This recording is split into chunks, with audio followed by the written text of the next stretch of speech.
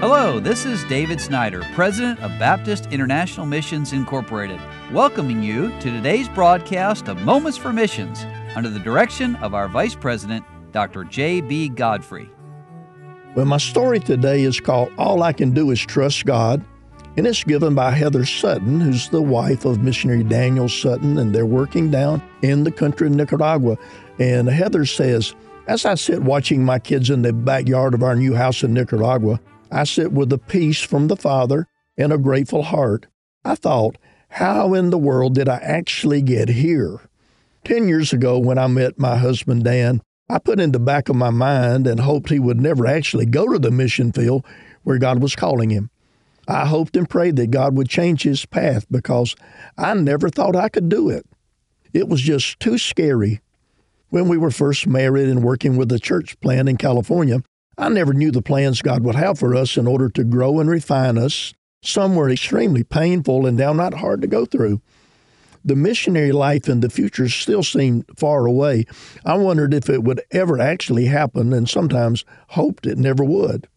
After we spent 7 years of growing in the ministry and getting tremendous experience, God started the process of our mission life in 2019, and Dan and I headed to Nicaragua for a survey trip. I was flooded with a huge wave of emotions. It was there on a beach that the Lord started to show me His peace that passes all understanding. I felt like God had done the impossible in my heart that night, and I thought I would be fine from that point. But as we started our mission board and deputation process, I still got scared of the future and wondered if it was really going to happen. Deputation ministry with 2 small children and one on the way was a challenging and growing season in our lives, but God allowed us to complete it in a year and a half. Then it was time. It was time to go and pack up, and I was not sure I was going to be able to make it. I prayed and kept on going.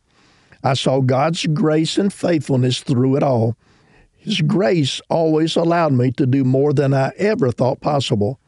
However, was I going to make it? I always had a desire to serve the Lord with my life, but I always struggled with feeling unable to do all that came with the missionary life. And I remember flying to Honduras in January of 2023 to study Spanish and trying not to be overwhelmed with emotions. I took it 1 hour at a time and then 1 day at a time, and looking back, I could see God's hand in everything He had done to grow and prepare me for that moment. He was not done. I started facing missionary life on the field with 3 children and learning a new language and all the struggles that were upon us within a few short months. Life in Honduras had started to prepare me for life in Nicaragua, but I didn't even know it. The language is still extremely hard for me, and I wonder if I'll ever get it. There were other challenges such as daily water shortage, electrical power outages, language barriers, people and cultural differences. For me, there was a learning curve that included discovering that doing everyday tasks would take forever to get it done, accepting things not being done in the right way, homeschooling the children, cooking with different ingredients, going to the capital to get good meat for our family, learning driving skills, overcoming loneliness, and the list goes on. As our move to Nicaragua was upon us, I felt the Lord had prepared us more than ever. It seemed like moving to our final destination was finally okay for me, and that was all God doing what I thought was the impossible for me. But I can do all things through Christ, which strengtheneth me. Pray for this dear family and thank the missionary wife for her honesty.